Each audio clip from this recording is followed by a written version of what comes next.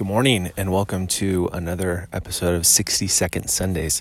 Today is Sunday, January 19th, and this is episode 2. It's been a moderately busy week. Got finished 100 doors of December finally, so 2,200 doors down.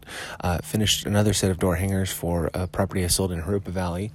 I also got acceptance on our offer that we wrote last week on a property in Norco, so we're progressing with that. We'll have the home inspection this week, and fortunately on this one, so far the appraisal has been waived.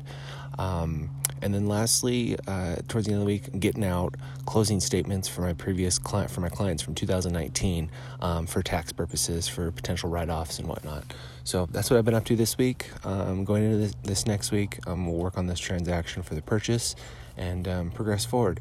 Hope you guys are all having a nice Martin Luther King Day weekend. I am here in Vale Lake in Temecula. Bye.